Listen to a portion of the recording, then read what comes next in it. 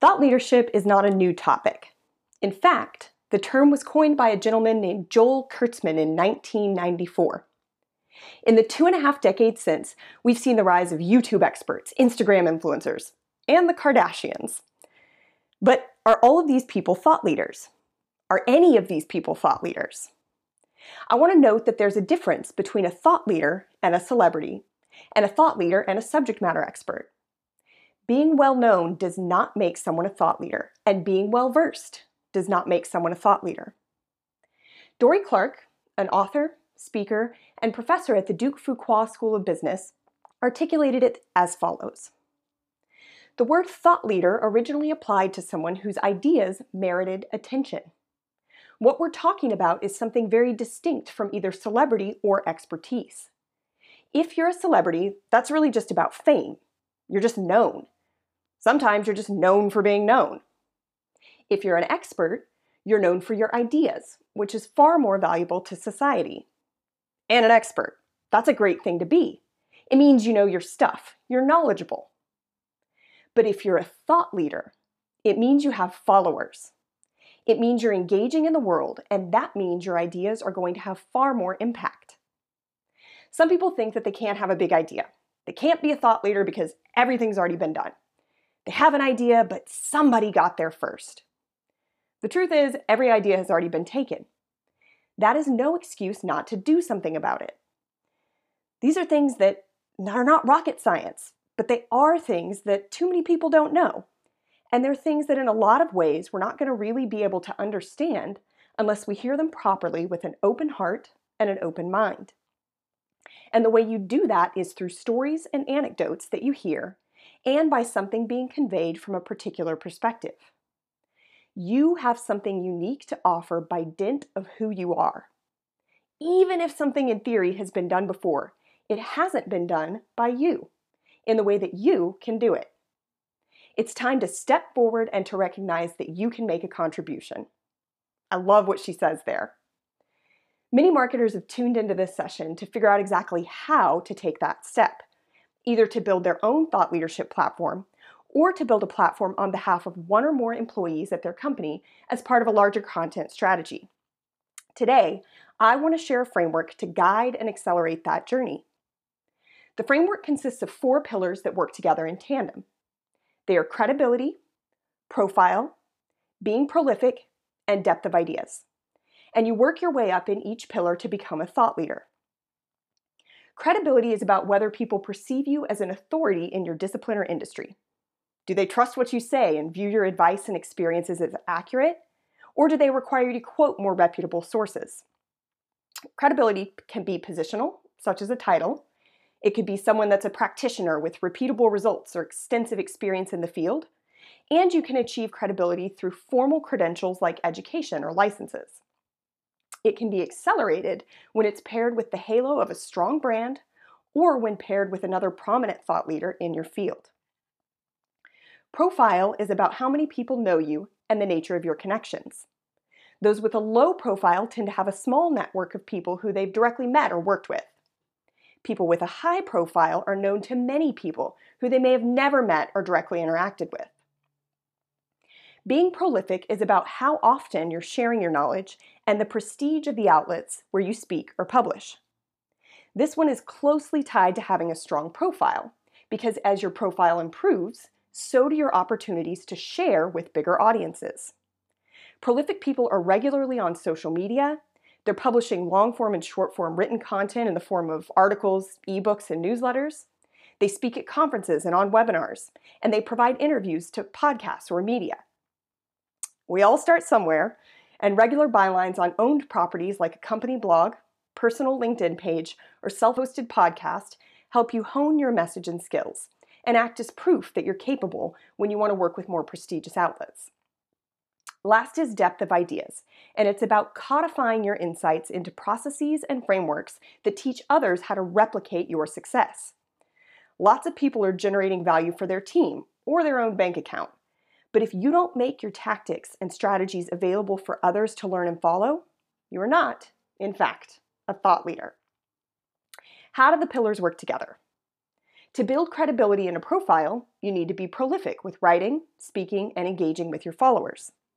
But being prolific about mindless or useless topics doesn't build a thought leader. So you need to have tactical, strategic, and in some cases, visionary depth of ideas. It's much easier to have deeper ideas if you've already been in your field for a number of years, or you've tackled a class of problems before, both of which also bolster your credibility. A lot of companies try to use a founder or C-suite executive as a thought leader because they tend to already have credibility due to their title. But if they aren't prolific, they will struggle to build a profile. And without a profile, a title alone will not open doors. The exciting news is you can start working your way up the pillars today. As Dory Clark notes, each of us has a unique perspective to share with the world. So how do we do that? First, start with a problem you've solved. In 2016, live streaming on social media was just starting to become a mainstream marketing tactic. Influencers were flocking to Periscope, and a few consumer brands had started building a following. But B2B brands were few and far between on the platform. I had recently created the strategy and launched a channel for my B2B company, so I pitched a session to Seattle Interactive Conference about adding live streaming to the marketing mix. And over the last 4 years, I've presented and written about that topic for numerous conferences and publications, iterating as the technology and tactics change. Am I the only person who's ever used live streaming in my marketing mix? No, of course not. But I have a unique point of view to share because I've solved this problem at several companies since I first started talking about it. So what's the problem that you know backwards and forwards? What's the question you always seem to be answering for your colleagues? Start with that. One silver lining of the rise of work from home is that more teams are writing documentation and hosting Zoom meetings, which you can record and use the transcript as the basis for content. Capture the conversations as you're working through tough problems and adapt relevant content for an external audience. Now, if you're building a platform on behalf of a founder or exec, at some point, they have to get in a room and do this work. It's not enough for them to just give you a data sheet of features with a single line about the value proposition and call that thought leadership. The goal of thought leadership is not to sell a product or service. It's not to trick people into buying something. To create interesting content, you can break these problems into 3 different depths: conceptual, strategic, and tactical. Conceptual content targets the core ideas, like how to think about a problem or solution. Strategic content addresses the processes and frameworks that people need to make the conceptual ideas reality. It enables your audience to do their own research and come to a conclusion. Tactical content is about the prescriptive, step-by-step instructions to implement regular activities to execute. You'll notice that none of those depths call out a specific product feature or service offering. Yes, a product or service might make a problem easier to solve, but you won't gain credibility by sharing shallow ideas that only promote a product. If you're working with a founder exec, dig into how they stumbled on the problem that they built the product to solve. What trends in the industry influenced their thinking? What changed to make the current solutions obsolete? That's the interesting content to share with the world, not a data sheet of features. Second, do a little each day. If you look at the most brilliant and influential thinkers in history, they were all prolific. They wrote or drew or spoke or calculated every single day. With social media and blogging platforms available to everyone, you have the ability to share something every day. It could be amplifying other thought leaders in your field, a quick observation about a problem or solution at work, even a productivity tip.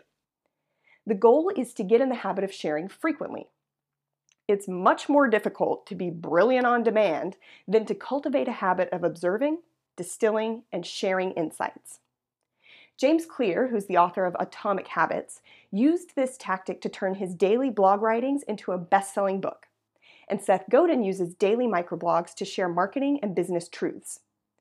Markets change, people evolve, and problems morph. You could talk about those for years on end.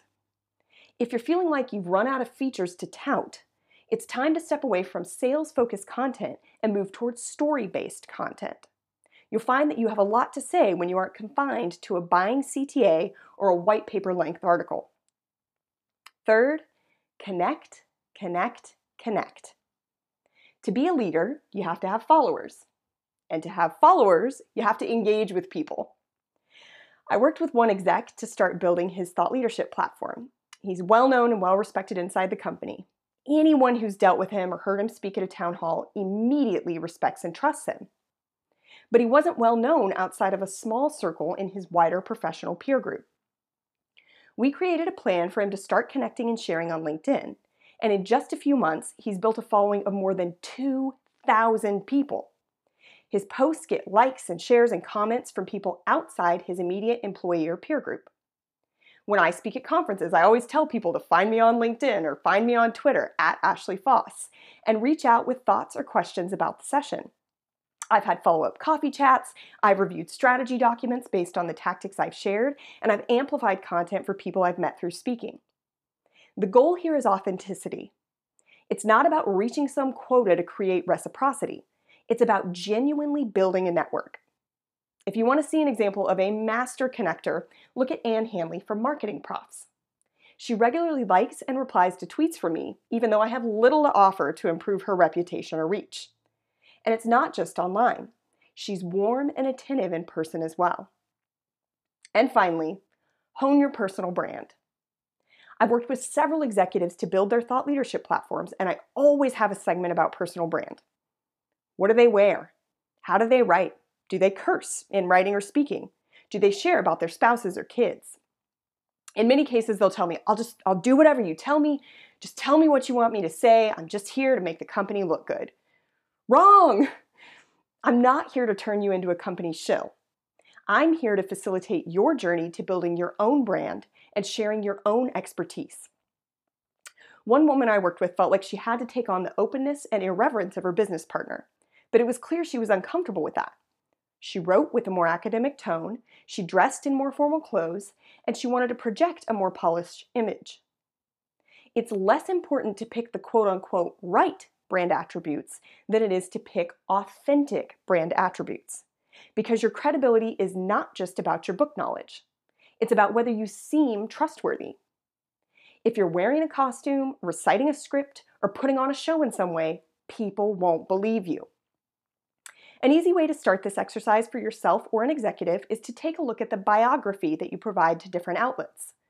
Mine says, marketer, writer, and speaker by day, singer, actor, and fitness fiend by night. That says something about me, and you immediately have a feel for who I am and how I might conduct this session. I could just as easily have written, Ashley Foss is a seasoned marketing professional and currently works as the content strategy lead for software teams at collaboration software maker Atlassian. She holds a Bachelor of Business Administration in Marketing and an MBA. Pretty different tone, right? One is not better or worse, and both are factually accurate, but they convey very different things about who I am and how I want you to perceive me. Start with several versions of your bio, both short and long. What accomplishments do you want front and center? What do you want to cut if you have a word restriction? This exercise is a handy way to hone in on the tone to inform the rest of your long form and short form writing and speaking. Building a thought leadership platform is more important than ever, as the norms of work are changing at an accelerated pace. It may seem daunting to add one more thing to an already stressful time, but remember, we all have something unique to share. Thank you.